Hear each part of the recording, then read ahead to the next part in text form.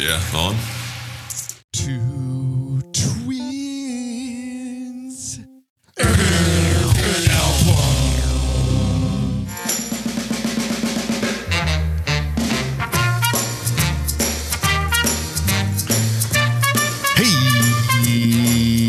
hello, Nubs. How are you? How are you doing today? Good morning. Did you sleep good? Hey, did you have any cool dreams? Hey, or were they bad dreams and you woke up sad? Dun, dun. I tell you what, even if I did wake up sad, just the view of you right now is fantastic. I mean, for those who can't see, which is all of you, Probably good that you can't. T is donning that orange towel around your neck. It's a blankie. It's a nice. Oh, it's a blankie. Fleecy blankie. Yeah. Over the Zoom, it looks like a towel. I thought maybe you had just showered or Scrubbed up? No. Scrubbed no, up, Never. you know. Never. Listen, showering's become pretty optional, with this work from home business. You can spritz the hair and make it look, sort of good enough. And maybe a quick brush of the electric razor. And other than that, what do you need to do anymore? Let's not go too far here and start being hygienic. I've heard many times that as human beings, we will wash too much. It's bad for your skin and your hair. So I didn't learn this until I was 35, but apparently you're not supposed to wash your hair every day, that it's bad for it. Really? And that's all I needed to hear. I was like, oh, really? Yeah, because there's natural stuff that builds up that you want to build up. Well, whatever natural stuff builds up in my hair is gross. So I'm going to just wash it every day because, Are you? But from what I understand now, that dries it out to the point of what you don't want, makes it dry and frizzy. Interesting. Well, maybe we should switch the format of the podcast to just giving, cosmetic hygiene and health advice, Two twins in a shower. That might change the genre. Yeah. Right. I think I saw that before somewhere. So totally different. I got a new phone 2 days ago and it's a flip phone. They're it's like a full circle. Now they're back to flip phones, so it's like a smartphone, but it flips, right? And I tell you what, man, getting a new phone's hard. You have, you kind of had one way of doing it before, all your settings were right. And it's you get a new phone and it takes days to get it to where it feels like a friend again. It's just weird noises and bleep. I got the bleeps, the sweeps and the creeps, and I'm not Right. sure how to turn them off. And I've got it's you got to reset all your notifications. It's been kind of a hassle. I'm not going to lie. I was actually a couple minutes late for the broadcast here. My apologies, but that was part of the reason is I'm sitting here kind of trying to figure this damn thing out. But I think they've gotten the new computer thing pretty down. I mean, you buy a new computer now and you use Time Machine, you plug it in for a few hours and it's like you didn't get a new computer. yeah. There's something about the phone that's different, right? Just the whole transition process is different. Yeah. We could change it to two twins in two twins in technology. Tech. Yeah. Let's just do a bunch of offshoot podcasts. Two twins in a shower. Two twins in technology. Yeah. Broadening it. What's the business term? Diversification. Yeah, exactly. Our portfolio. Yeah. We're building. Yeah. The portfolio. We're expanding the platform. Right. I don't think the two twins in tech would be that good. And seeing that, Clay, who just turned 9, knows a lot more than I do about how, tablets and these things work. So, but anyway, we're not here to talk about tablets. We're here to talk about a band that in a very sneaky fashion has been, doing this for 30 years. Yeah. And did it for a while before this album came out. Yeah. This was not the first record by any means. In some ways, it kind of feels like a sophomore album, but it really isn't. And we'll get to it. But it's a band with some sneaky longevity And it's a band that sort of came from a scene. And we'll talk about that. A scene known as Madchester. But before we get to that, Nub, why don't we figure out maybe there's a Madchester band that you've been listening to lately? Maybe so, maybe not. Let's get you round and round.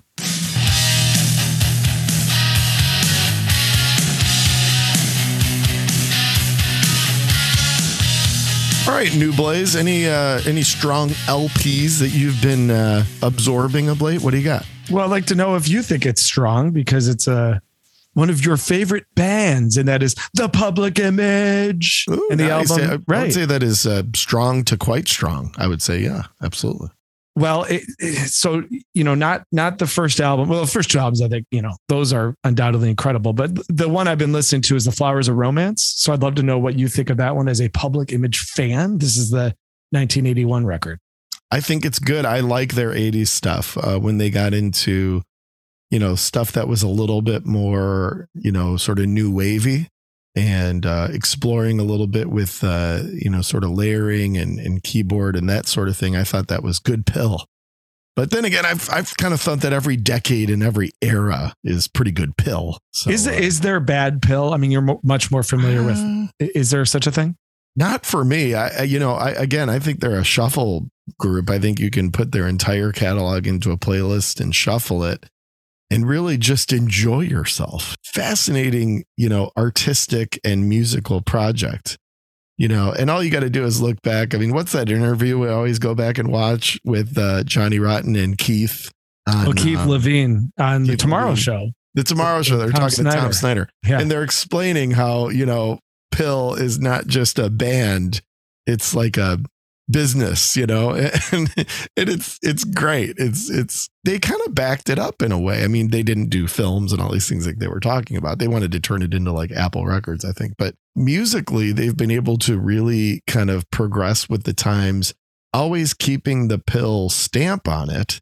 And Rotten's just been brilliant at this, but being able to shift and modernize and sort of reinvent themselves time after time. And I've enjoyed personally every era. How about you? You think they ever had a lazy period, or you think they've been pretty good top to bottom? Maybe mid to late 80s might have been a weaker time, but I think some of it just gets into that. I just I adore the first two albums so much and love the whole initial aspect of Pill. And then I love the last few. I mean, I think the last three Pill albums have been as good as anything they've made. So, and how lucky were we to be able to see them a few years back, right before the pandemic? Weren't we able to go see them? Yeah, right before, over at the Masonic Theater. Yeah, it was. They were awesome. Yeah, they were for sure. And I do recommend for people to just for your own mental health, watch as many Johnny Rotten interviews as you can. The guy's just incredible. He's just brilliant, no doubt about it. Still to this day, love getting his takes on things, and he's absolutely, he's very often dead on, no doubt about it. Second is a soundtrack. Do we need to check with the judges? Does a soundtrack work?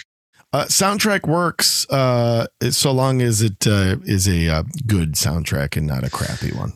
Good soundtrack, terrible movie, and that is Godzilla from 1998. And this was a huge soundtrack. I remember I was working at a record shop when this came out, and it was one of the biggest albums of that summer.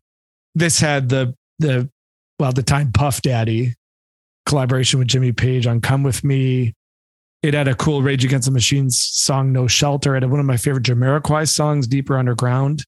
But the two that really stand out are Walk the Sky by Fuel, which was one of their best songs, and then truly one of the most underrated Foo Fighters songs, which is A320. The one that has the strings at the end of it. And it's just beautiful. Yeah. And so I found buying a little more CDs lately because you can find them literally for like 50 cents each. And bought that on CD. I used to have it back in the day, and it's very good. It's got a cover of Heroes by the Wallflowers on it. So, and third, we're going to go with the Gary Newman album, and that is Strange Charm, one of those obscure 80s albums that Newman hates that I still like very much. So that is what is round and round for me, T. What is spinning around for you? I got a couple of interesting deals here on the deal. The first is the new Kanye West record, which are just always interesting, whether you like them or don't like them or whatever. This is I didn't even know there was one, man. What's it called? Donda, Donda, Donda.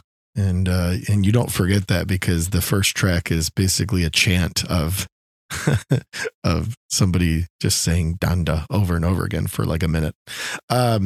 It's awesome. I'm a Kanye guy, so I think in fact we might have to talk about him at some point. But experimental, no rules. I love so much of what that guy does musically and production wise, and so check out Donda.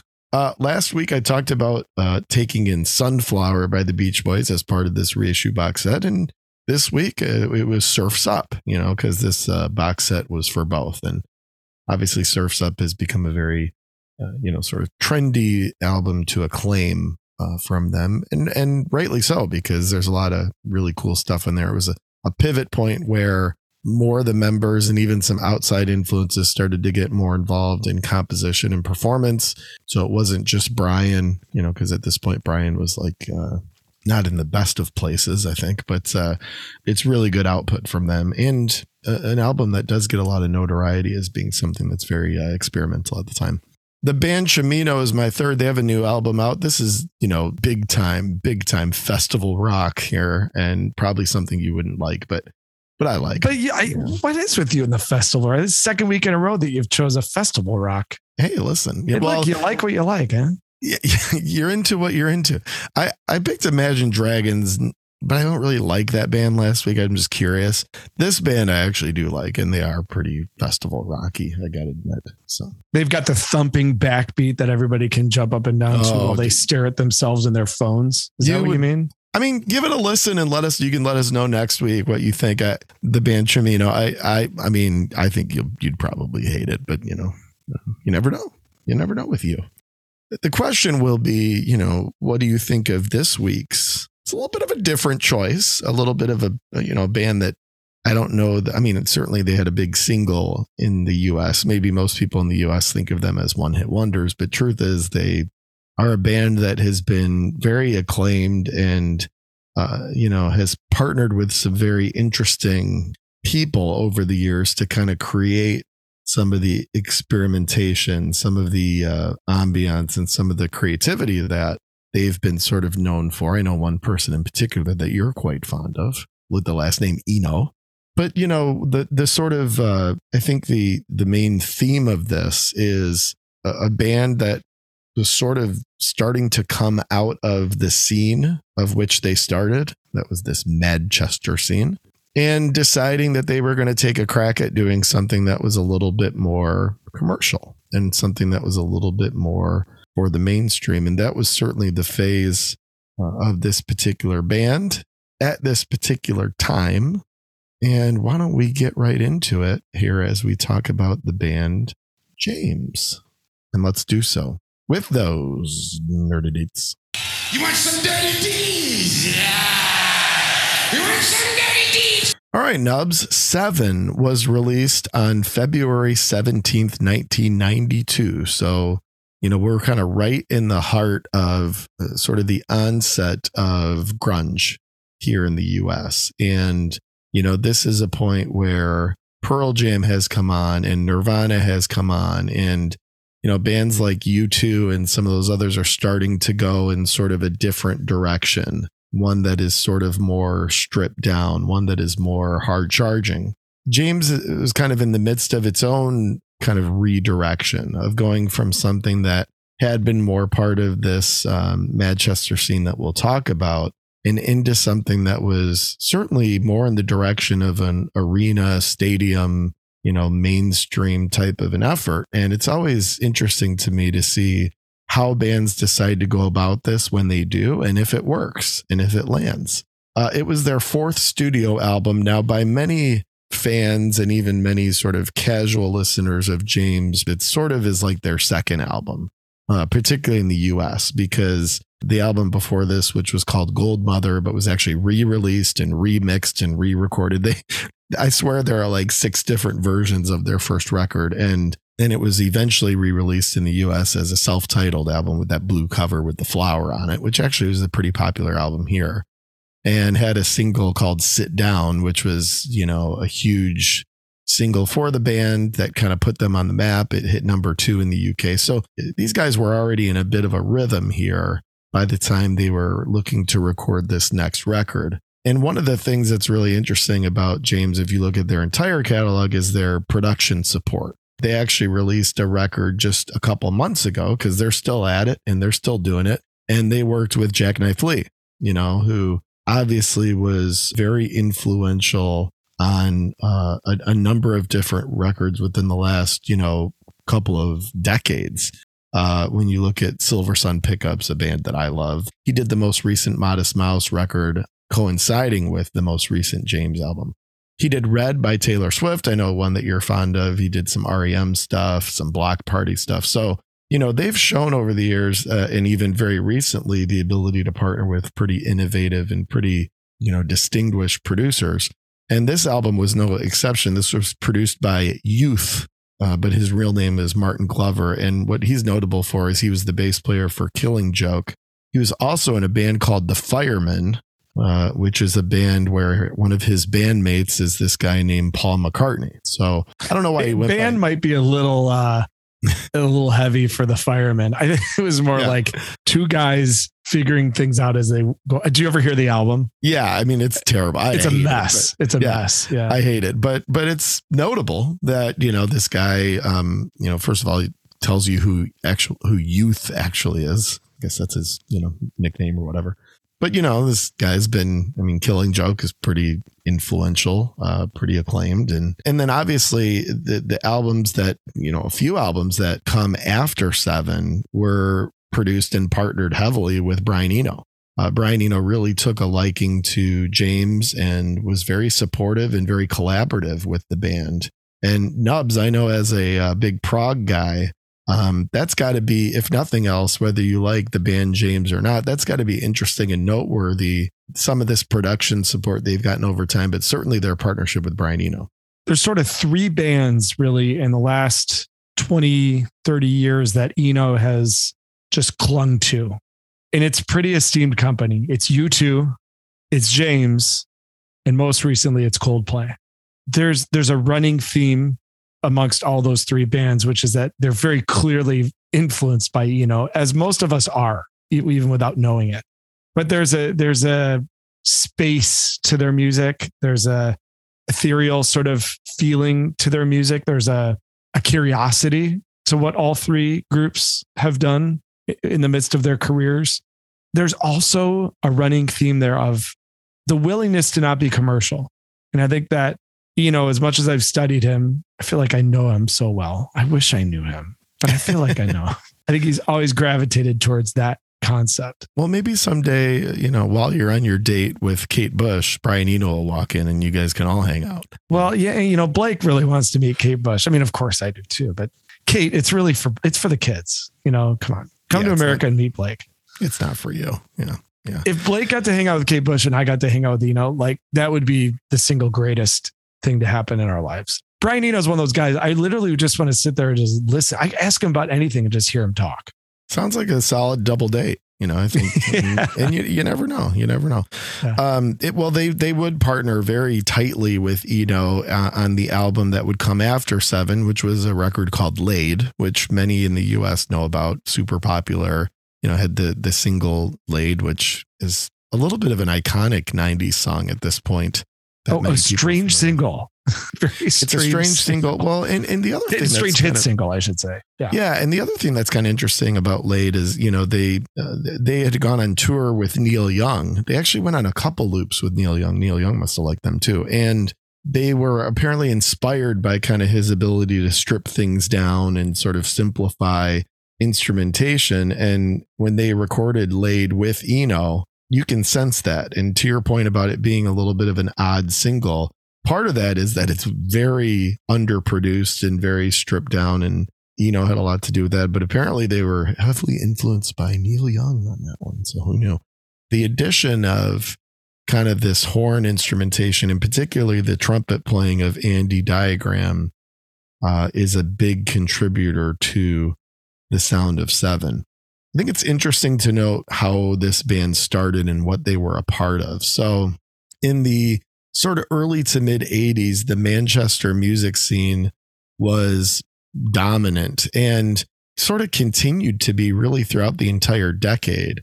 The front half of the 80s, it was the Smiths, it was New Order, it was The Fall. I mean, very, very influential sort of new wave, early pop, really defined the era and really defined what became this sort of club culture in Manchester, England. And this sort of evolved into this Manchester era, which was really the back half of the decade. So after you saw New Order and the Smiths and these type of groups that were more a little bit new wave in their approach, you started to see this sort of dance electronica rock type of onset. And this was, Stone Roses. This was Happy Mondays. This was In Spiral Carpets, The Charlatans, and James, who were all part of this. This was pretty heavily influenced by ecstasy, that being the drug, not the band, not XTC, but MDMA, the actual drug of ecstasy. And there were a couple of very notable nightclubs in Manchester that just became, the Hacienda is one of them, a huge piece and a huge catalyst for this scene and sort of the launch of these bands and the launch of this sound. And one of the things that's really interesting related to James is I would say their previous album, Gold Mother, and then this album, Seven, I think marked them sort of getting out, or at least attempting to get out of this pigeonholed, dancey club type scene.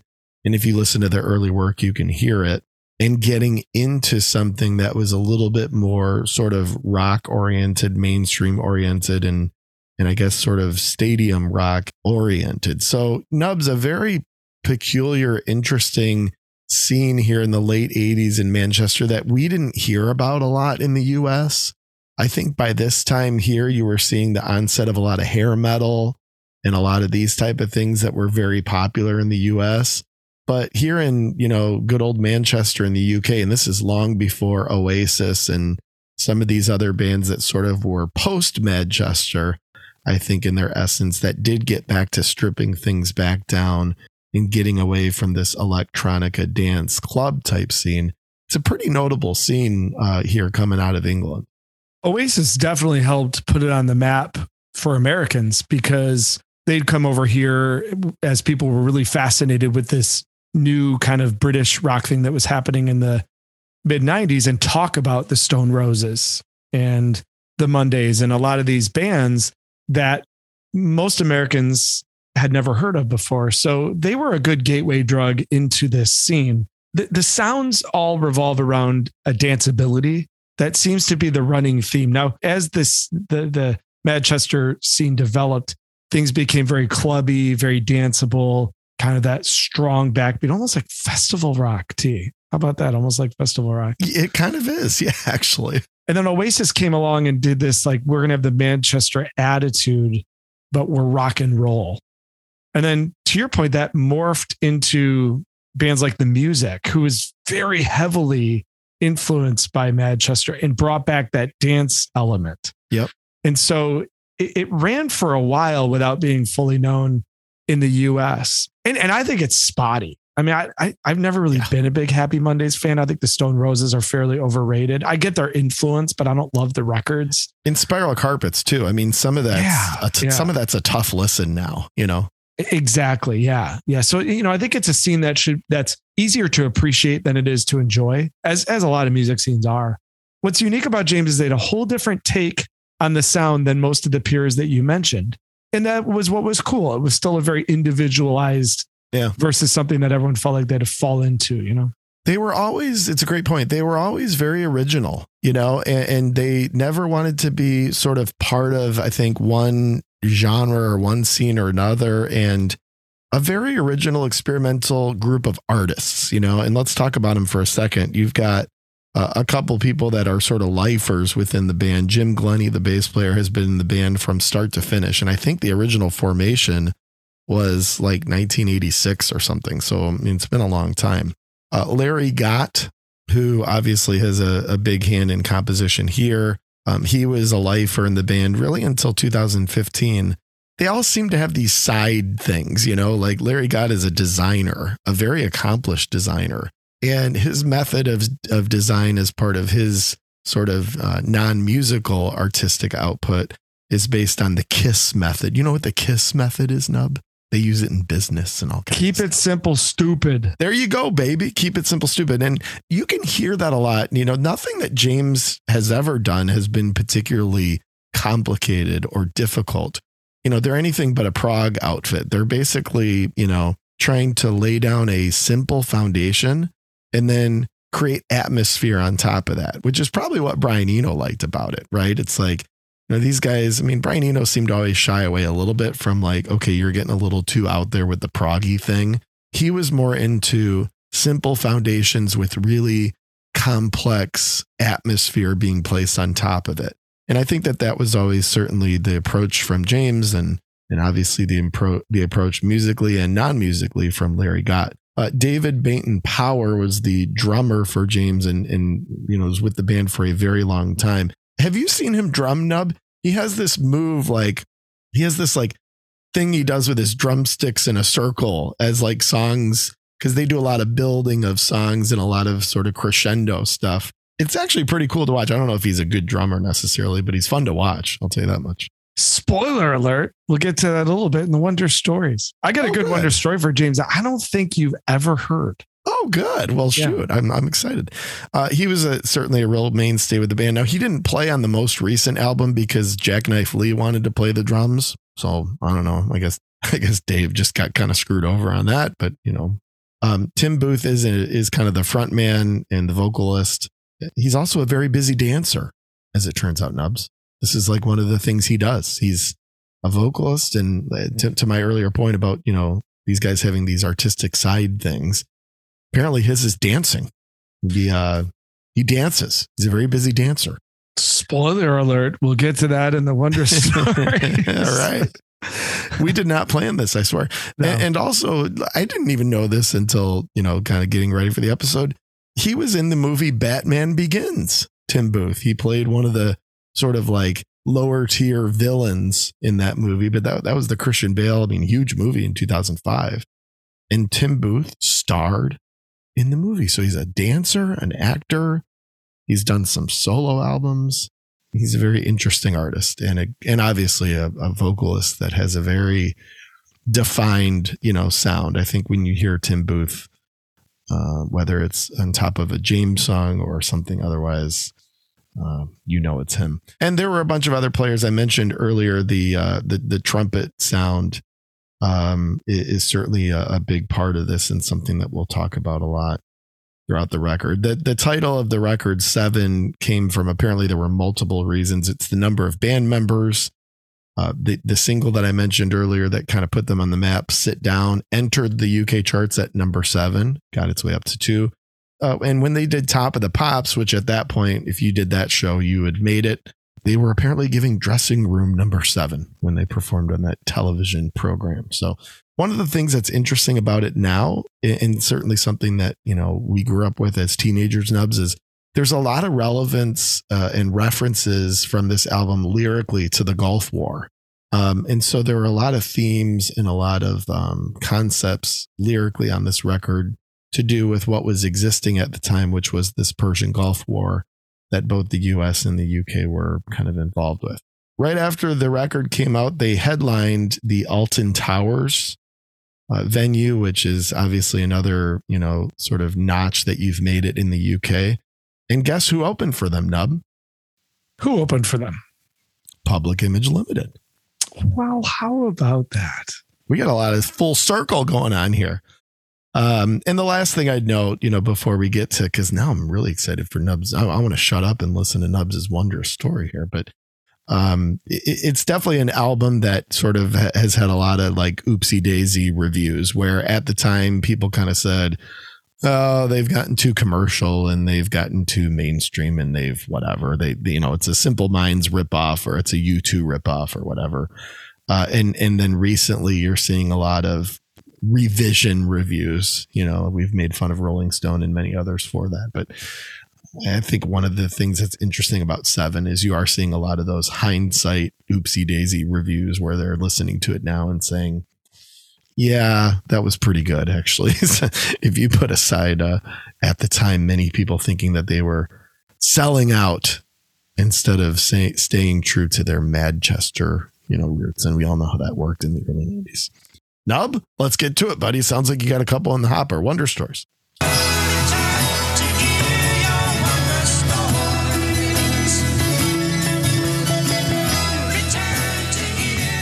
All right, Nubs, when did you meet James? All right. So my James story has to do with one of my early crushes that came from a very sneaky place. Oh boy. T, we had a dad who was very, very cool about taking us to concerts. Very cool. There's the summers of 1992, 1993, 1994, not just the summers, those years. I don't know how many drives he made to Pinon Music Theater and the Palace of Auburn Hills to take us to shows, but it was a ton, right?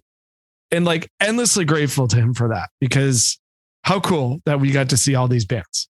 Now, occasionally, if you remember, sometimes he was unavailable. He's a very busy man, right? So do you recall kind of who sometimes would take us when our dad was unavailable? I believe somebody he worked with would take us from time to time, like maybe his assistant. Exactly. So when he was not able to take us to shows. I know where you're going now. Yeah. One of the people that he would enlist to take us would be his administrative assistants. Okay. KJ. So they become sort of part of the family. They were just like a vital part of like the operation of our family. Right. And so we would become very close with them. One of the things that would happen sometimes is if we really wanted to go to a show and he wasn't around to take us, he would enlist his assistant to take us. Well, in this case, his assistant was like a babe. Like I had such a crush on her, right? Like she was just super hot. You sure did. You would almost freeze up around her. Dude, totally. And she was really charming and funny and just like, I was 14 years old and it was like, okay, she's like such a babe. I've seen her. I don't know. I think I've told you this. I've seen her recently, like within the last couple, like bumping into her place. Still a babe. Oh yeah. I mean, completely right. In 1994, Duran Duran was having a real resurgence. Duran Duran was in a bad place in the late 80s, early 90s. Well, they put out this, they call it now the Wedding album, but Duran Duran put out the Duran Duran album and it really exploded and put Duran Duran back on the map. This was Too Much Information, Come Undone, and Ordinary World. This was that record. And so they did a huge tour, kind of a comeback tour for that album. And they came to the Palace of Auburn Hills in 1994. My dad couldn't take us. You couldn't go. I think you were in trouble. I can't remember what happened, but you were not able to go. Probably in trouble. Yeah. There were a series of shows where you were in trouble and couldn't go. So I went. Yeah. Our dad knew how to apply the proper punishment whenever I was a shithead. And, eventually realized that if you take the concerts away, then I'll find a way to be good really fast. So. Yeah. It sent the message, at least for a while. Right. So it was me, the babe assistant, and then like the babe assistant's assistant, who was very cool too. So this was a time where like our dad had sort of two assistants. So you and two older chicks. Yeah. And I'm at home because I like mouthed off to a teacher or something. Yeah, right. Great. Exactly. So I'm just like, holy crap, this is like the greatest thing ever. So we realized that the opening act was this band called James. None of us had heard of James. And when you hear that name in the 90s, you're like, that's somebody's name. And so we got there early because, why not? And so we proceeded to see all of James' set. And we were like really confused and a little blown away because it was so different. And we were there to see Duran Duran. I mean, we're there to see Rio and Hungry Like the Wolf. And out comes Tim Booth, just like a maniac dancing around the stage to a crowd of people basically saying, what the hell is going on here? And I remember the babe assistant was like ripping on the band the whole time. And the whole rest of the night, the whole rest of the night, she referred to James as him, as the guy James. You know, I don't think she realizes the band name is. She's like, oh, that guy James, and she was referring to Tim Booth, who was captivating and energetic, but also like sort of annoying. And if you don't like his voice, that stood out too. Yeah. Now they played their set to a rather respectful and polite crowd. I remember when they played Sit Down, because I was like, oh, this song. And I still think that. I mean, what a magnificent song Sit Down is. And they played Laid and like some of these other, and I just remember thinking, wow, that was really unique. And then Duran Duran came out and played a blistering, 15 song set, and it was just awesome. New album soon from those guys, by the way, too. Yeah, which is exciting. So, but a lot of the night was spent talking about James. Babe assistant didn't like him. I didn't really care for them very much. The other assistant was just confused the whole time. But I will say this, they were very memorable. I mean, how many shows did we go to where you see an opening act and you're like, oh, whatever. I mean, you remember James, and a lot of that was Tim Booth and his stage presence. And then a couple of the songs that really stood out. I remember Sometimes. I remember Say Something was another really memorable song that they played during the show. It's a good song. So the songs were good enough for me to remember some of them and be intrigued. But yeah, the whole night was dominated by everything Babe Assistant said that night was just captivating to me, right? But her ripping on James was like a huge thing I remember. The bit lasted for a long time. Oh, yeah. So that's my James Wonder story, man. So I'm really interested in the choice, just kind of, because I know your background with this band this was a fairly important band here. I remember you really enjoyed the two albums growing up, It was. And that's, I guess my thing on this is, I had my first band that I was in junior high school, and we were called Phlox, Phlox.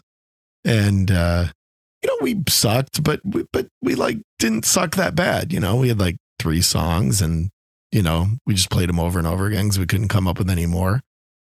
For like a 7th grade band, we were all right. And we had some drummer problems, like every other band. But my sort of, co-mate in this band was this guy named Joe, and he was great. He was a very, still is, I'm sure, a very intelligent fella. Like he was sort of, I think he was in a different gear than everyone else in terms of being observant and being social and being creative and these type of things. Very mature guy, very smart. And great guy to be in a band with. He was the guitar player. I was the bass player. And so there were 2 things that Joe was just obsessed with. And the first was Led Zeppelin and basically Jimmy Page, that he just wanted to have just serious man love with. And the second was James and Tim Booth, who he also, I think, was interested in the same amount of man love with. And we would because everyone who's into Zeppelin is heavily into James. I mean, you hear that combination all the time. It was very Joe, wasn't it? You knew Joe. It was, yeah. He was that kind of guy. It was like, very intelligent, I would say. So what we would do, I'd go over to his house and we'd like try to write a song for 4 hours and we'd fail. And then we'd be like, I just watch Song Remains the Same, or you want to just like watch the like James video, because he had a VHS, and it was their UK video collection. And Sit Down, the song you referenced, which really is an awesome song, timeless, I think, was them playing the song with these clips of them playing at these very large festival crowds, right? And which probably were at GMEX and some of these other areas that they had played by then. And it was like, wow, these guys are big. They're playing for big crowds. Like this is a big single. People were singing along in the crowd. It was like, you got a sense for it. And this was right around the time that Laid came out. So, but I remember Joe not being that into Laid. I think probably because they became popular, or maybe he liked all the other songs, but not that one. But, you know, that first album and this one by that time had been out, and they were a band that it was an early example of a band that I kind of felt like, and this was again before Late hit, that, you know, I kind of knew about that a lot of others didn't. You know, it's like these guys are from England and they're really popular there, but they're not popular here. But yeah, they were sort of exotic. Yeah, right? they were different, and you know, we'll hear it as we dig into 7 here shortly. But at the time, it was something different from what was starting to become a little bit formulaic in hindsight, sort of grunge approach, and how those songs sounded and how they were produced and how they were composed and how they were executed. And this was something different, you know. By the way, Phlox never made it, just in case anybody was wondering. I disagree. As one who was at the 1994 talent show at West Middle School, I was there. Well, that was our peak. Now you got to remember that we were supposed to have a concert at a birthday party, and we got all set up and everything. And then we couldn't get power out to the stage. So we just didn't play. That was it. We had technical difficulties, and that was pretty much it. Yeah. when that show didn't work out, it was out in some field at a birthday party. It was very Love Burger from Can't Hardly Wait. It was like, we just couldn't get started. You know, just couldn't get the show underway. You know, anybody order a Love Burger? Well done. Well done. Yeah. Yeah. I mean, it's kind of right up there with the Sex Pistols at Free Trade Hall when you think about Phlox at the West Middle School talent show in 1994. Hey, by the way, that talent show, you know, one of the things, so you remember Phlox, I remember your drum solo. Yeah. Nubs did this like amazing drum. So you got in the kit at this talent show, and he had a whole structure planned. It was very Nubs. It was very organized, and it was like, and he was like screwing with the crowd. I mean, he was playing it up. It was great. It was like everyone went wild. I think they went a little wilder for your drum solo than they did us playing, you know, the same riff over and over again for 5 minutes. They probably did, but your performance was pretty notorious as well, because I remember afterwards someone coming up to me and saying, "Man, does your brother get dizzy while he plays?" Because I don't know if you remember, but your move was to just go in a circle you were walked in a circle the whole time while you played. Yeah, it was doing very like showman-like though. People liked it. Well, I was doing the Maynard thing, you know, when we saw Tool on Undertow, he was doing the circular walk, and I was like, I'm going to do that too. Oh, well, you know what? That answers it. I've wondered for years. So that's where you got that. It's really stupid. The biggest thing I had to avoid tripping over my cord, you know, or your cable, my cable into my bass, which was probably out of tune at the time. Yeah. All right, well, let's listen to something that wasn't terribly out of tune and was quite well produced, and that is tonight's album, James 7. Let's put the needle on the record, buddy. Put the needle on the record. Put the needle on the record. Put the needle on the record. Put the needle on the record. Put the needle on the record. When the drum beats go like this.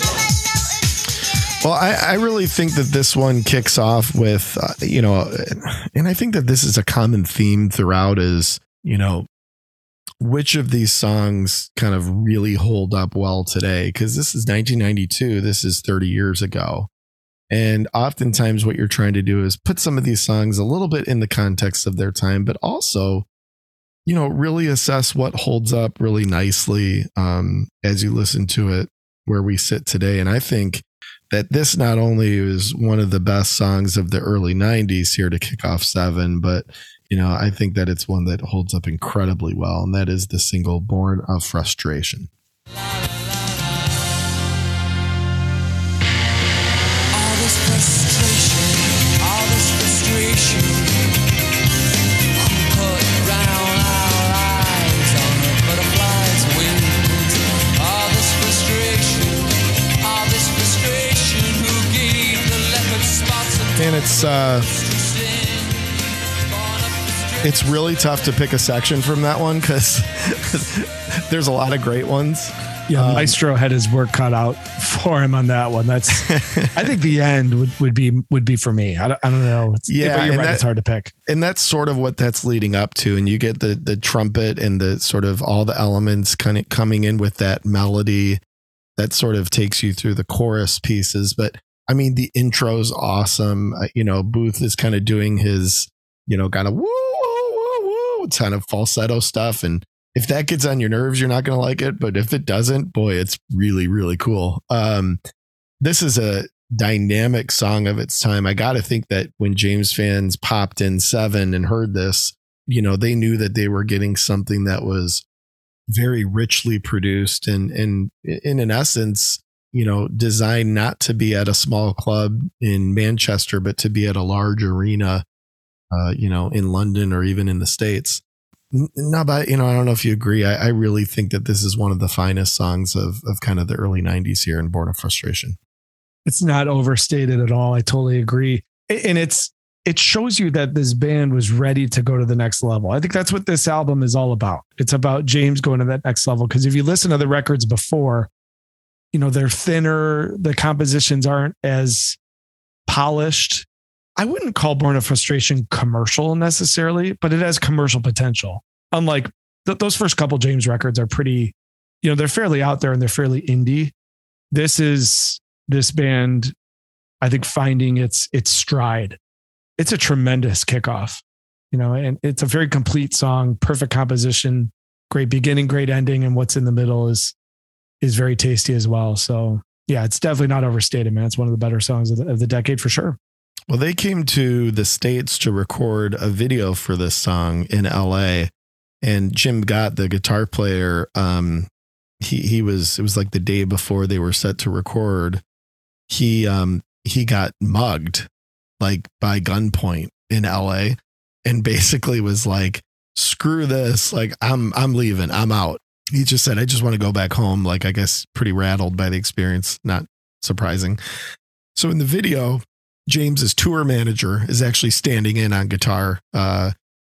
Most people probably didn't even notice, but that was because, Gott had gone back to England because he had been mugged in Los Angeles the day before the recording. So kind of an interesting deal there. Song 2, another one that's pretty notable, and gets to some of these catchy elements that you get throughout 7, and that's Ring the Bells.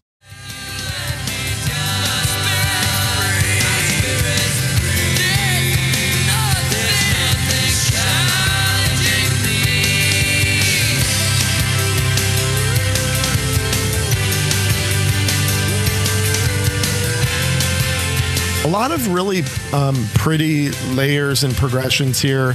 And that comes from, obviously, there's a lot of keyboard, there's the trumpet, and there are these vocal elements, which obviously take you out of Ring the Bells just the same as they did Born of Frustration. Now, I don't love this song, but I think one of the things that it really demonstrates is the Kiss approach, which, again, was Gott's approach to composition, which was keep it simple. It's a simple progression. There's nothing to it, but it almost seems like kind of the ultimate example on 7 of taking something that's basically Phlox could have come up with back in 7th grade, right? From the standpoint of not being complicated, not being complex, and being pretty straightforward. But then how do you build on top of that, right? What layers do you take during this outro that we just sort of were getting to? And how do you treat the choruses, and how do you make them memorable? And I think that Ring the Bells in track 2 does a pretty good job of that. And it kind of sustains some of the energy that you get from track 1 there. They are keeping it simple in terms of composition, no doubt. And they do throughout the whole record. The layers, though, are incredibly complex. This could not have been an easy album to mix. And they did a great job with it. This also opens the door, though, for where James gets trouble for me, which is Tim Booth's voice. I love his presence. I love the frontman aspect. I really get into what this band's doing musically. Yeah. But his vocals they just don't do it for me in a variety of ways. Even just his bass singing voice, I just don't like that much. If you're going to do the tinny British thing, then give me Pet Shop Boys, right? You and I are both, I think, pretty big Pet Shop Boys fans. That's fair to say, right? Oh yeah. I mean, huge. And Neil Tennant's voice is tinny and high end but it's also so great, right? So it's not like I'm against the style of vocal. It's just something about the sound that Tim Booth's throat makes is just, I don't know, man. It's hard for me to connect with. It becomes a distraction for me. So when I listen to James, I need to stay really focused on what's going on with the music. Cause I don't know, man. Do you have the same thing, or do you get into his voice pretty consistently? I definitely get it. I mean, I think that his voice is very distinctive and I like it. And I like the falsetto and I think sometimes, him using his voice as an instrument is good. I definitely see that though. I mean, listen, these guys have a big catalog and there are moments where it's like, all right, Tim, calm down. Right. There's no question about it. But let's see what you think of track 3, because this is a very musically driven song. This was the lead single. Now it clocks in at 6 minutes 40. They shortened it down for its, radio airplay. But this is one that if you're into the ambiance and you're into more of the musicality and atmosphere of James, then you're probably going to really like this one. It's a song that a lot of James fans really love called Sound.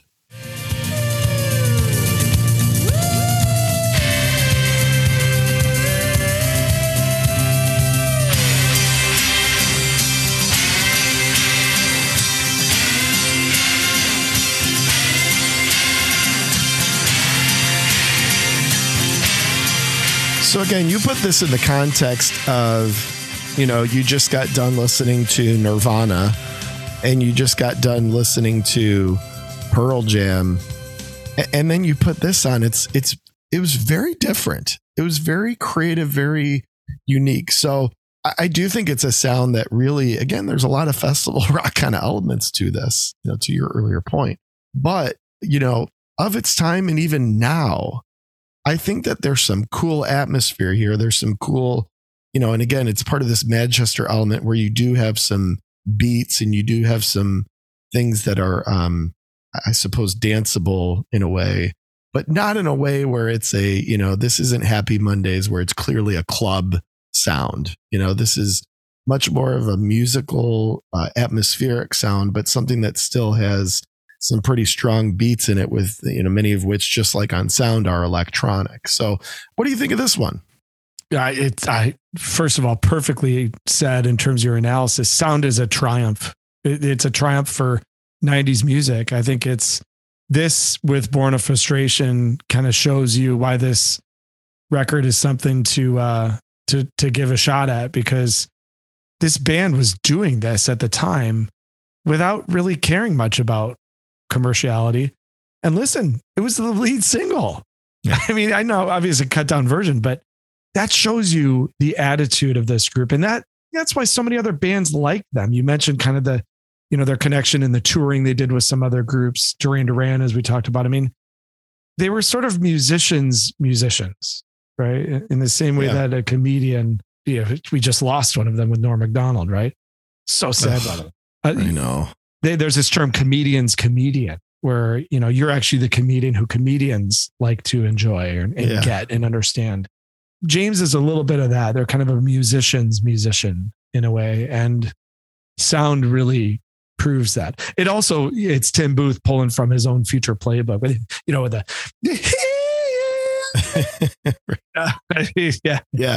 Yeah, he knew. We would karaoke that, but my throat already hurts from those 3 seconds. Exactly. There's no doubt. I mean, he's an artist and a vocalist, not a singer, I think is the best way to frame that up. That sort of driving beat you get in Sound. I mean, this would become pretty replicated. You look at, some of the stuff that Stone Roses were doing, even like a song like Columbia by Oasis, like this driving, pulsating kind of mid-tempo beat is something that, I think it's cool to hear on Sound that they took this thing that really was club driven and are making it rock driven, and I think that's part of what this intrigue of this album is, taking a lot of these different elements and sort of putting them into a hybrid that's a little bit more digestible than some of the Manchester production was at the time. Track 4, Bring a Gun.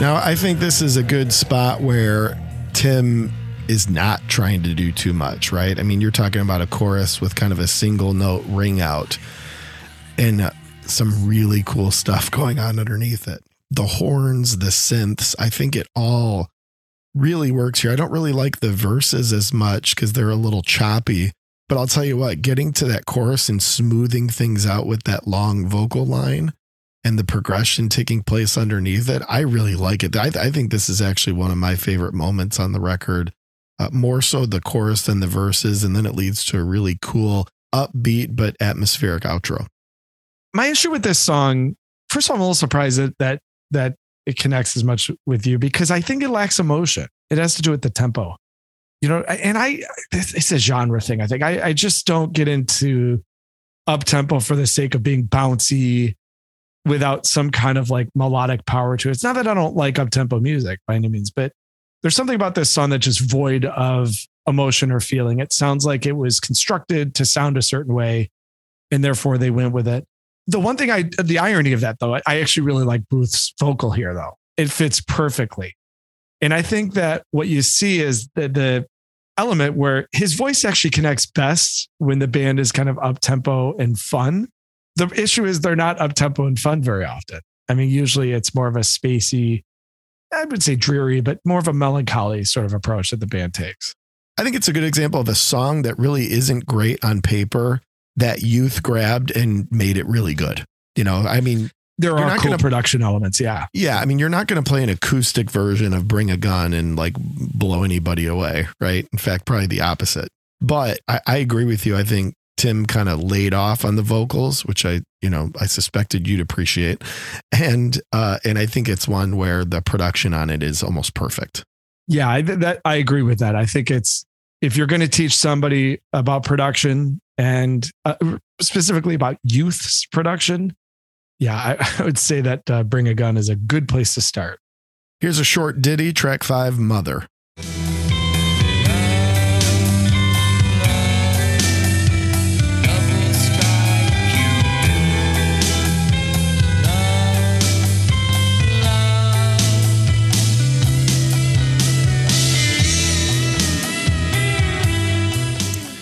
So this is 2.5 minutes. It's kind of almost sounds like more of an interlude than anything. And obviously it's a little bit more dreary, a little bit more slow, a little bit more atmospheric.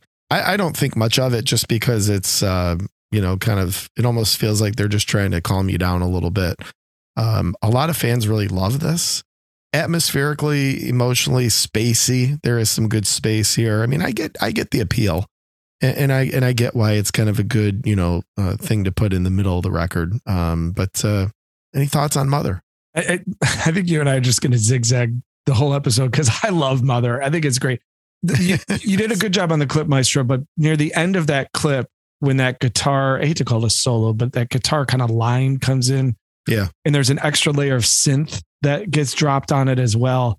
You end up with this really nice blend of these different elements. That's really beautiful. But again, now you've got a nice bed for Tim's voice to do what it's doing, which is more somber. Yeah, a little maybe overly serious at times, shortened to the point, but really effective in that layering and the way it builds. I just like you and I both love songs that build. And to me, in 2 minutes and 40 seconds, a song has a nice little build to it. So do you have this on wax? Is that how you listen to it? Nope. I only have this on digital. Okay. Because I was curious of what a song like this sounds on vinyl. I assume it's on vinyl. Hey, we'll find out at the end if it's something you're going to add to the library. Who knows? Before that, though, we're going to kick off the back half of the album here with the other long piece, Don't Wait That Long. Too many floors.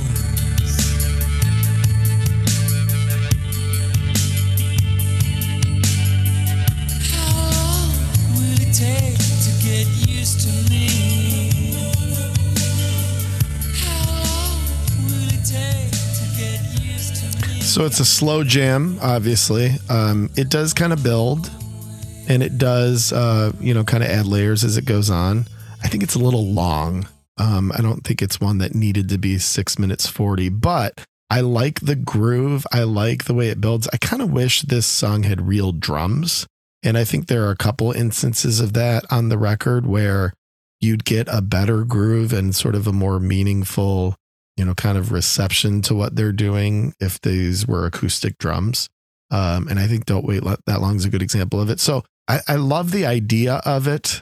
And I actually like most of the execution of it, but it's a little long.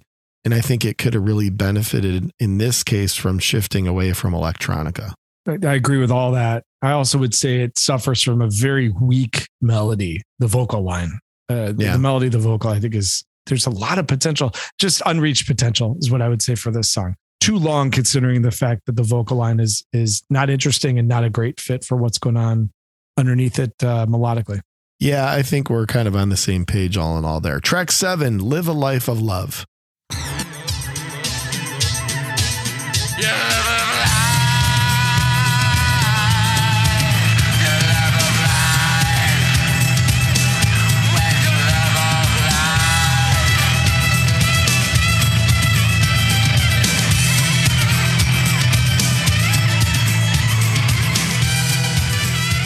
Some cool stuff going on here. Nubs, let's talk about the trumpet because it's a big part of this. And Andy Diagram, was added to the band on the album previous, Gold Mother. And, they used him a little bit, but he kind of came into the Seven project saying, listen, I want to be more involved in composition, in performance, or else I'm going to go do something else. I'm kind of glad that he did that because I think that this adds a really important unique layer to Seven. And if you listen to their whole catalog, it's certainly the record where this trumpet layer is pronounced. Do you like it? I know obviously being a Phil Collins guy, horns and these type of things, Earth, Wind and Fire horns and all that are something that I know that you've liked at times. Do you think that it's a nice layer here that gives it some uniqueness, or do you find it sort of irritating, or that it was too much, or what are your thoughts on kind of that particular piece of instrumentation on Seven? I love it. I think it adds a complete interest value. I don't think it's annoying at all. The only thing annoying to me is that by the time I saw him on the tour in '94, he was not in the band. And by the way, amazing name, Andy Diagram. Yeah, right. Great name. Yeah. Well, they got Booth and Diagram. I mean, it's, exactly. Pretty awesome. Yeah. So when I saw them play, he wasn't in the band. I think I would have been even more interested if he was. And I think he eventually came back into the fold. But no, I think the trumpet's one of the coolest parts of the album, man. I think you take the trumpet out and you have a way less fascinating work for sure. So no, not annoying at all. Yeah, I agree with you. And I think that, again, of its time, this wasn't like jumping on a fad. This was, doing something cool and different and sort of unique for a band like this to really kind of bring an acoustic trumpet into the mix. And I think it pretty much works in all cases across the board. And I think Live a Life of Love is an okay song, but the back half of it is really good. And it's really because of Diagram's playing and that kind of solo and that sort of progression that he's doing that sort of takes you in and out throughout places of the song, particularly the ending. The next track is Next Lover. Yes, we all want to be your next lover. Yes, we all want to be your next lover.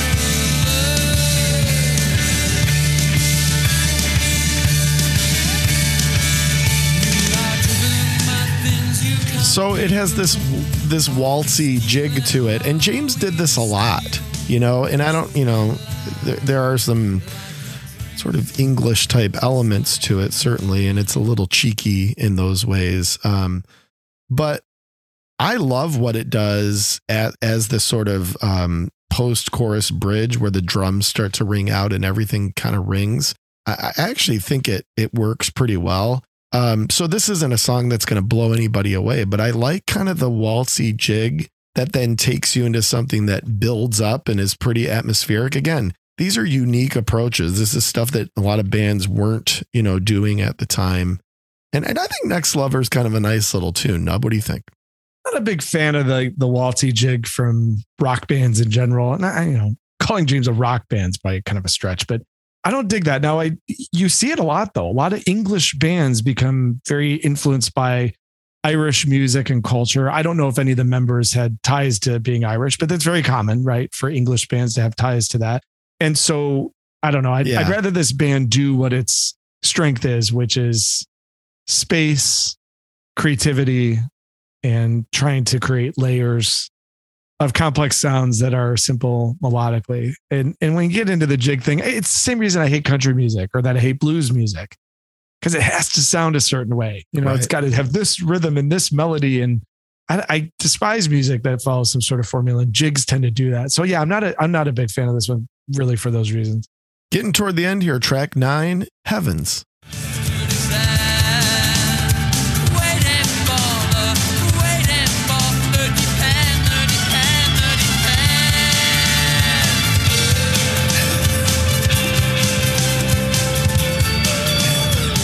Dude, quintessential Manchester beat. Dude, Yeah. got, dude, Yes. got. I mean, every Manchester band That's has exactly, that running through their albums constantly. That's exactly right. I don't love the song until the ending, you know, which is kind of where we were just at. And again, the outros on I think this album as a whole are really strong. I think they're you know? special. I agree. Yeah. Sometimes it takes a little bit to get there, but boy, when you get all those layers working and you get kind of Booth turning the voice back into an instrument, you get some really memorable moments here. And I think that's part of what you get at least in the last minute or so there of Heavens. Yeah, I agree with that completely. Again, the building towards the conclusion. Yeah. James were masters at that during this era. Again, we talked about it, man. This band is really at its peak on this record, and Youth brings that out of them too. I think he, as much as he helped with sonic layers and things like that, I think that he probably also helped this band build those songs to these pinnacles that this album became so famous for. So Yeah, I think you're right. And I think they did sort of get away from that a bit, even, you know, post Laid, you know, they decided that they didn't need to have these crescendo sort of more epic endings. And I kind of wish they would have gotten back to it because I think it really worked on 7. The second to last track is track 10, Protect Me.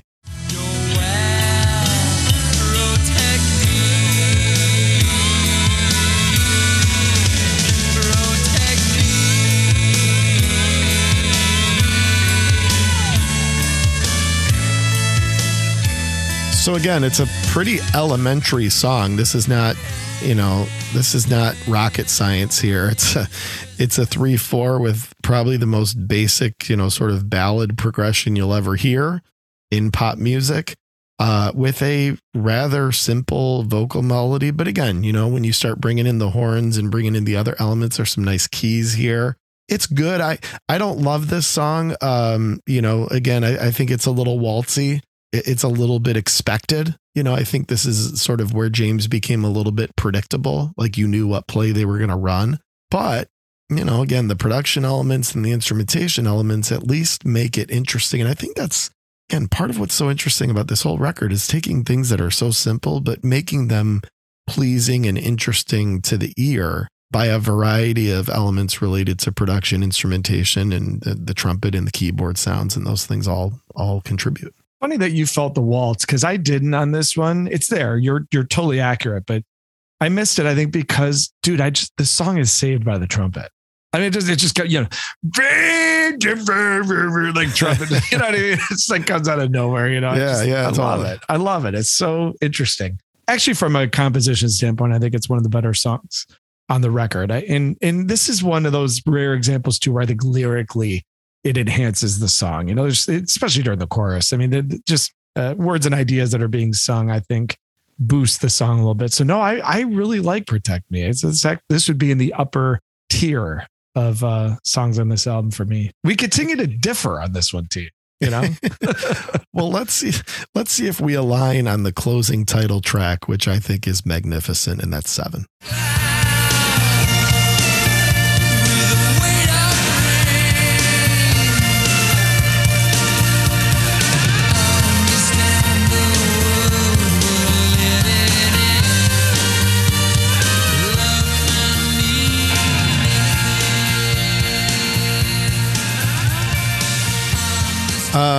I don't know what else to say other than that.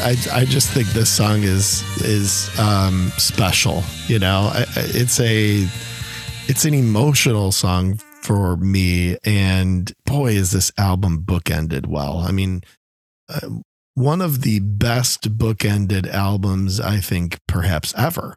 When you kick off with Born of Frustration and close with 7, I think closing with the title track's really neat. You know, there weren't a lot of bands that were sort of doing that and thinking that way. This song obviously had a lot of appeal, And I think putting it last was so cool. This could have easily been track 3 or, even track 2. But I think they were really doing something here by, not making this album lopsided and being able to sort of diversify. And in this case, putting probably the best song on the album, even though it competes pretty heavily with track 1, in my opinion, there at the end. It's a song that I will never get tired of. It's pretty quick and to the point too. I mean, it's less than 3.5 minutes. It's not trying to do too much. I think it's very thoughtful the way they treat the ending of that repetition of the sort of main hook, the layers that build. I mean, that keyboard, we heard a little bit of it in that layer is Newman-esque. It just sounds terrific as sort of a building block. The trumpet is perfect in this title track. I love it. So do we differ on this one? Now my fingers are crossed here. Let's see. It's a magnificent song. It's a glorious piece of music, right? I mean, I could see why it connects with you so much emotionally. It's so glorious that it makes up for, in my opinion, Tim Booth's worst performance on the album, just purely vocally. Really? Yeah. Absolutely. Now, to the credit of the band, you and I could sing this song, and everybody knows how good as singers we are, and have it be just fine because it's that good of a structure. It's that good of a melody. It's that powerful of a rhythm. But I got to tell you, man, I don't think he nails it on this song at all. In fact, I think honestly, I would probably say it's one of his 2 or 3 worst performances on the album. So it's I like though that he doesn't get in the way. Like he's sort of sitting back and letting the song do its thing. And we all know, and you mentioned it earlier, I mean, sometimes Tim wasn't great at that. Part of what I love about the song is, to your exact point, is that it's understated vocally. It's staying in the back seat and letting the song and the musicality drive it. So I agree with you completely, but I see that as a good thing, not a bad thing. Gotcha. Okay. Yeah. And you know what? It's a great perspective because now I can think of it that way and enjoy the song even more. But I totally understand your kind of love for it. And putting it last is undoubtedly cool. It shows so much confidence from the band, but it also shows, tremendous amount of thoughtfulness in terms of the sequence. We've always talked on the podcast about the importance of sequence. And again, like the band and like the sound and like the production and everything we've touched on, the sequence also is interesting. And that's a word that anybody could use for James, no matter what. Well, Nubs, that wraps it up. And it was kind of an interesting, different choice. But I'm really looking forward to your thoughts on it. So did it matter? You know what? There's kind of a trio of albums from James that matter. And it's 7 and it's Laid and it's Goldmother. To me, those 3 records combined probably have, sort of an important place. Which were 3 in a row, by the way. Yeah. And then of course, Goldmother has Sit Down on it. So I've already expressed my deep love for that song. So I think together that part of the catalog matters. I wouldn't say any of them individually matter. And Laid is an album that I'll just tell you right now, I would put Laid in the for sale bin because I think it's an important album. I think it matters. It's got an intriguing hit single from the 90s on it. But as an album, it's like this thing that never quite takes off. And remember, Eno is on Laid. I was going to say that says something from you that I know because Eno's all over that one. He's all over. And that might be part of the problem. I mean, I'm a gigantic Coldplay fan, but honestly, my least favorite Coldplay albums are the ones that Eno was on. My favorite U2 album is an album that Eno didn't touch, so yeah. I love Brian Eno, the solo artist. I love Brian Eno, the guy who kind of goes in and works with bands, and I love what he stands for, but I haven't always loved his production. I mean, I could, and this is a good example of that when you talk about Laid. So raw creativity, didn't care about commercial success. And for that reason, they became pretty commercially successful. And that's a great story for anybody creative, anybody artistic to learn from. So in that sense, I'd say it matters, but only as kind of a collection of those 3 together. So I don't know. T, what do you think? Did 7 matter? It probably doesn't in terms of, I mean, you don't hear a lot of people really referring to this record with a lot of acclaim. I mean, I mentioned earlier that you do see some hindsight reviews that are very positive, but this was pretty polarizing for a lot of fans of the band and fans of the Manchester scene of basically, in some cases considering it a sellout record or a, U2 Simple Minds ripoff. How good are Simple Minds, by the way? And so, it wasn't sort of lauded and praised by any means by all critics and all fans. I do think, though, that if you revisit it today and give it a top to bottom chance, that you're hearing a lot of things that you have to appreciate in the context of 1992. The instrumentation, the layering, the production, the approach, the sort of diverse sounds, the trumpet element, the unique vocal element that in most cases works. I think those are all things that, if one were to kind of sit down and say, what's a good album from the early 90s that maybe wasn't, on the radio a lot in the US, but sort of defines what was coming out of England at the time and a band sort of trying to evolve its way into something that was crawling out of sort of a scene that it was a part of and into something that's a bit more mainstream and a bit more commercial and a bit more digestible. Seven's going to be a great choice. Now, I don't know how many people will make that choice. And I don't know how many people, certainly there's still a lot of people that realize that this band's still active and they're still around and they've been doing it for 30 plus years. And you always have to respect that longevity. So I don't think that it's one that is probably toward the top of the list. If you're going to play an album for your kids that kind of shows them what the early 90s were like, I do think it'd be a great choice. Unfortunately, I'm not sure it will be a choice for many. So I'm not sure that we can say that it necessarily matters sort of in the grand scheme, but I think it was doing a lot of things at the time that make it one that, should be revisited and should eventually matter more than it does today. And we'll see. You never know. Time will tell. But I think it's important too. I love your thoughts on that. You got to think a little bit globally at some point, right? Like we are, two guys from the northern US, and to comment on any album that didn't make a lot of noise in the US, but probably was, incredibly impactful to audiences in the UK is something you got to consider. So, does it matter to, the Detroit area? Probably not. But if we ask that question in the UK to 40 something music fans, I bet you we would get a totally different response. And so the thing I like about your take too, I think it takes that into account. It's a big world out there musically, and this band meant a lot more to certain regions of the world than it did to necessarily ours. I think it's a great point. And I agree with you. We're just two bumpkins from the Midwest. What the hell do we know, right? We're just two twins in a shower, Right. Right? Who the hell are we? All right, now let's get to the final cut here, buddy. Is this on the turntable, in the collection, collecting dust, or in the for sale bin? Where are you putting 7 by the band James, buddy? I've got it collecting dust, and I'll tell you, this is the only James album that would not be in the for sale bin. And the reason why is it's a great marriage of producer and band that allowed this band to hit its peak. I do think this is peak James, no doubt, T. When you look at Born of Frustration, when you look at the title track, sound, though, that's the moment to me where it's like, okay, I'm not taking this album to the for sale bin. It's a lot to take in with Tim Booth's voice top to bottom, right? So that's why it's collecting dust. I still have fundamental problems with his voice, but you could see through that with just kind of the excellence that you hear sonically from most of these tracks. And so, for me, it's collecting dust. Where do you got 7? What is your final cut? Man, I haven't put anything on the turntable in some time now, and I'm putting this one on the turntable. I think it's just excellent.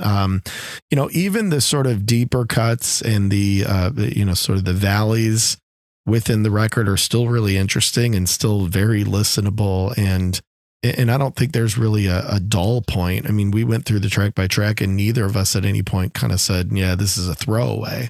Some tracks are better than others. Some moments are better than others, but I think I do think that it's one that if you really want to get back to where things were at in this crazy period where hair bands were leveling off and pop was leveling off and grunge was coming in and sort of what was coming out of the UK at the time in this post Manchester scene, and the uniqueness of some of these instrumentation elements that really a band in the US at the time wouldn't have done, because everyone was going in the direction of either stripping down or just being sort of straightforward rock or bare bones or minimalist or whatever it may be. This is anything but minimalist. But in the context of the early 90s at this time, I think it really works. It's by far their best album. I mean, I don't think there's another James record I would even consider putting on the turntable. But listen, you go bookended, Born of Frustration, and Seven. You know, you've got some really good elements in the middle. Sound is a triumph. I agree with you.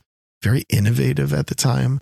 So listen, I think it's a really solid album, top to bottom, with some really special moments, you know, particularly track 1, track 3, and the closer.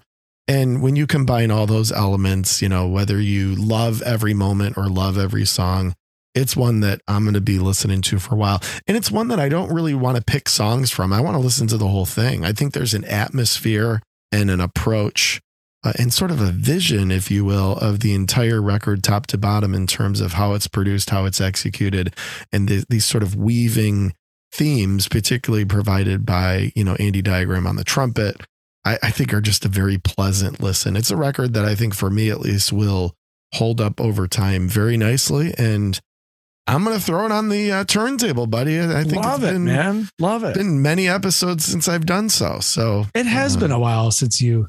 I mean, what have you been listening to? Nothing? Just like the air? I mean, it finally got some on your turntable here. Too much new music, I think. Too much festival rock is what it is. Yeah, right, exactly. Maybe my diving into festival rock of recent made Seven seem better than it actually is. But see, was Seven your album of the year in 1992? I'm looking at your wall. It was not. That was taken over by Dirt. Yeah, but Seven, how could it not be? I think Seven was certainly up there, probably the runner-up. It must have been. It must have been. I mean, for you. Yeah. Dirt's tough to beat. Yeah. So another band we got to talk about. All right, buddy. Hey, let's get down to it here and let's cool down the episode with some In Your Head. Nubbins, what do you got? Oh, I just interrupted myself. Oh, what do you got, buddy? First would be the song Slide by Torch. This is off the latest Torch album, which is... I thought you were going to say the Goo Goo Dolls Slide. Oh, I hate the Goo Goo Dolls Slide. Yeah, I know. I can't stand that song, dude.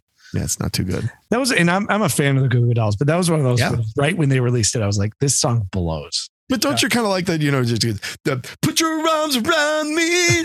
What you see is what you are, and what you are is beautiful. Oh, man. You want to get married and run away. I cringe. I mean, come like on. Cringiest moments in music ever is when he sings "Want to Get Married." It's like what is that? God, you could have come up with something better than that, there, Johnny. I love that album too. I do love the great record. Yeah, I mean, Johnny Resnick's great, but that song is awful. Yeah. No, this is a little different Slide. This is this is Torch, man. You know, hard rock goodness. Indeed. Secondly, would be Neil Peart. Or Pert, as we really call him here on the podcast. You know, now I'm sad. I know we're still kind of mourning his passing, but the other day Caravan came on, which is the last opening track that he played on for Rush off of Clockwork Angels.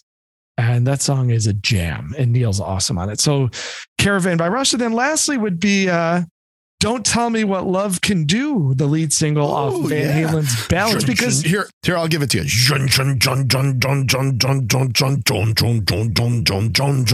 Right? Like Alex comes in with his giant backbeat. That song's awesome. The ending is sweet. Yeah, it's really so good. It's probably the grittiest thing they did, you know, especially later. And great chorus too. You guys don't even need to listen to the song now. You can just hear us. Yeah, we're giving it single. to you. Terrific single. And remember, life is balance. Balance. Yeah, life is balance. You know, so there's some really good moments on Balance. Oh, look, there's good moments in every Van Hagar album. I mean, you know, they're fantastic. So there you go, T. Whether that's with In My Head. What is In Your Head? Well, I'm going to go with See the World by Brett Dennen. Yeah. Hey, I heard that rips off another song. Did you listen to it after the episode? Did you give it a full go? No, but some of our listeners reached out, and listener Gene, who I should shout out, he's a great listener. You know, Gene great guy. Gene from the Middle Aged Men podcast. Middle Aged Men, that's right. You know, we transpotted. Well, they had Middle Aged Men had you on. I mean, Gene, what the hell? What am I? You know? Yeah. My chopped liver? You can't have me on your podcast? Come on. Gene reached out and said how much he loved the Brett Dennen bit. Did he? Yeah, he loved it. Nice. And we love Gene. But no, I have not. I've worked really hard to not listen to. Well, maybe that's that song. good. It just sort of makes you angry. I'm still salty. I got a couple of jammy, we're winding down the summer here, right? So I'm just trying to get in a little bit last minute jammy stuff. Widespread Panic doing a little Ribs and Whiskey, one of my favorite late summer songs. Fish. I've been listening to the Fish radio on Sirius Satellite a ton. It's a great channel. Sometimes those channels, like, they become repetitive and they play the same old, the songs on repeat, or they're very, like, you can tell that there's a robot, in charge. They're playing shows from the night before, 2 nights before, and I'm really becoming a fan of Fish radio. So Punch You in the Eye would be the Fish song that I'm into right now. We'll go see Fish. Yeah, I can go see Fish. Go see Fish. Yeah. And then the last song is just a beauty, and yet another band we should talk about someday. I think I've said that many times today. I hope you're writing this down. And that's Talk Talk, and them doing Life Is What You Make It, which is just unbelievably good. Jeez. Just unfairly good song. Unfairly good. Just that's the same as many of the work of Mark Hollis. Just freaking genius. The late Mark Hollis. The late Mark Hollis. I know, another sad one. And I'm glad you mentioned Norm Macdonald. We here at Two Twins and Tech are extremely sad by the passing of Norm, which was actually just announced yesterday as we record this today. And boy, what a genius. And, definitely be combing YouTube over the next few days. Certainly, I think one of the most intelligent, comedy minds of our time. And certainly somebody that I was a huge fan of. Nubs, I know you were too. And we're bummed out about that one. But hey, listen, you can never judge a book by its cover, except Mein Kampf. So, rest in peace, Norm. He was the greatest, man. He was the greatest. Nub, another intelligent mind of our time is you, buddy. And thank you for diving into this one. I know this was a unique choice. I probably floated it over and you were like, huh? But, maybe after we talked about it just now, maybe you understand a little bit of where I was headed. And I hope you still like me. I most certainly do. And okay, good. Let me check with the judges. I do still like you. Okay, yeah, thanks, buddy. Yeah. Well done. It was, it was an excellent choice, man. It was fun to talk about. And we'll be back. We didn't say what episode number was this? This was 59. Oh, 59. Right? Yeah, 59. So what? Because Q&A. Q&A is next. Q&A. Let's judge it. So actually, those of you that are out there listening, send us if you guys have anything you want us to tackle in the Q&A, which will be next week. Good point. Q&A, buddy. Hey, thanks again, Nub. Thanks again, everybody. We love you. We love you dearly. And we appreciate you listening to Two Twins in a Shower because, listen, we're here for you. Because showering's important. We're here to make you happy and get nice and clean in the process. We will see you next week for episode 60 Q&A. But until then, we hope you enjoyed episode 59. Not episode 7. It was about 7. But it's episode 59 here on Two Twins and an album. Y'all take care.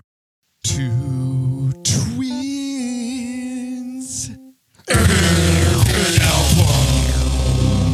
Well, that's about it. That's all we have. I hope it wasn't too disappointing. We will see you on tour. Until then, take it easy.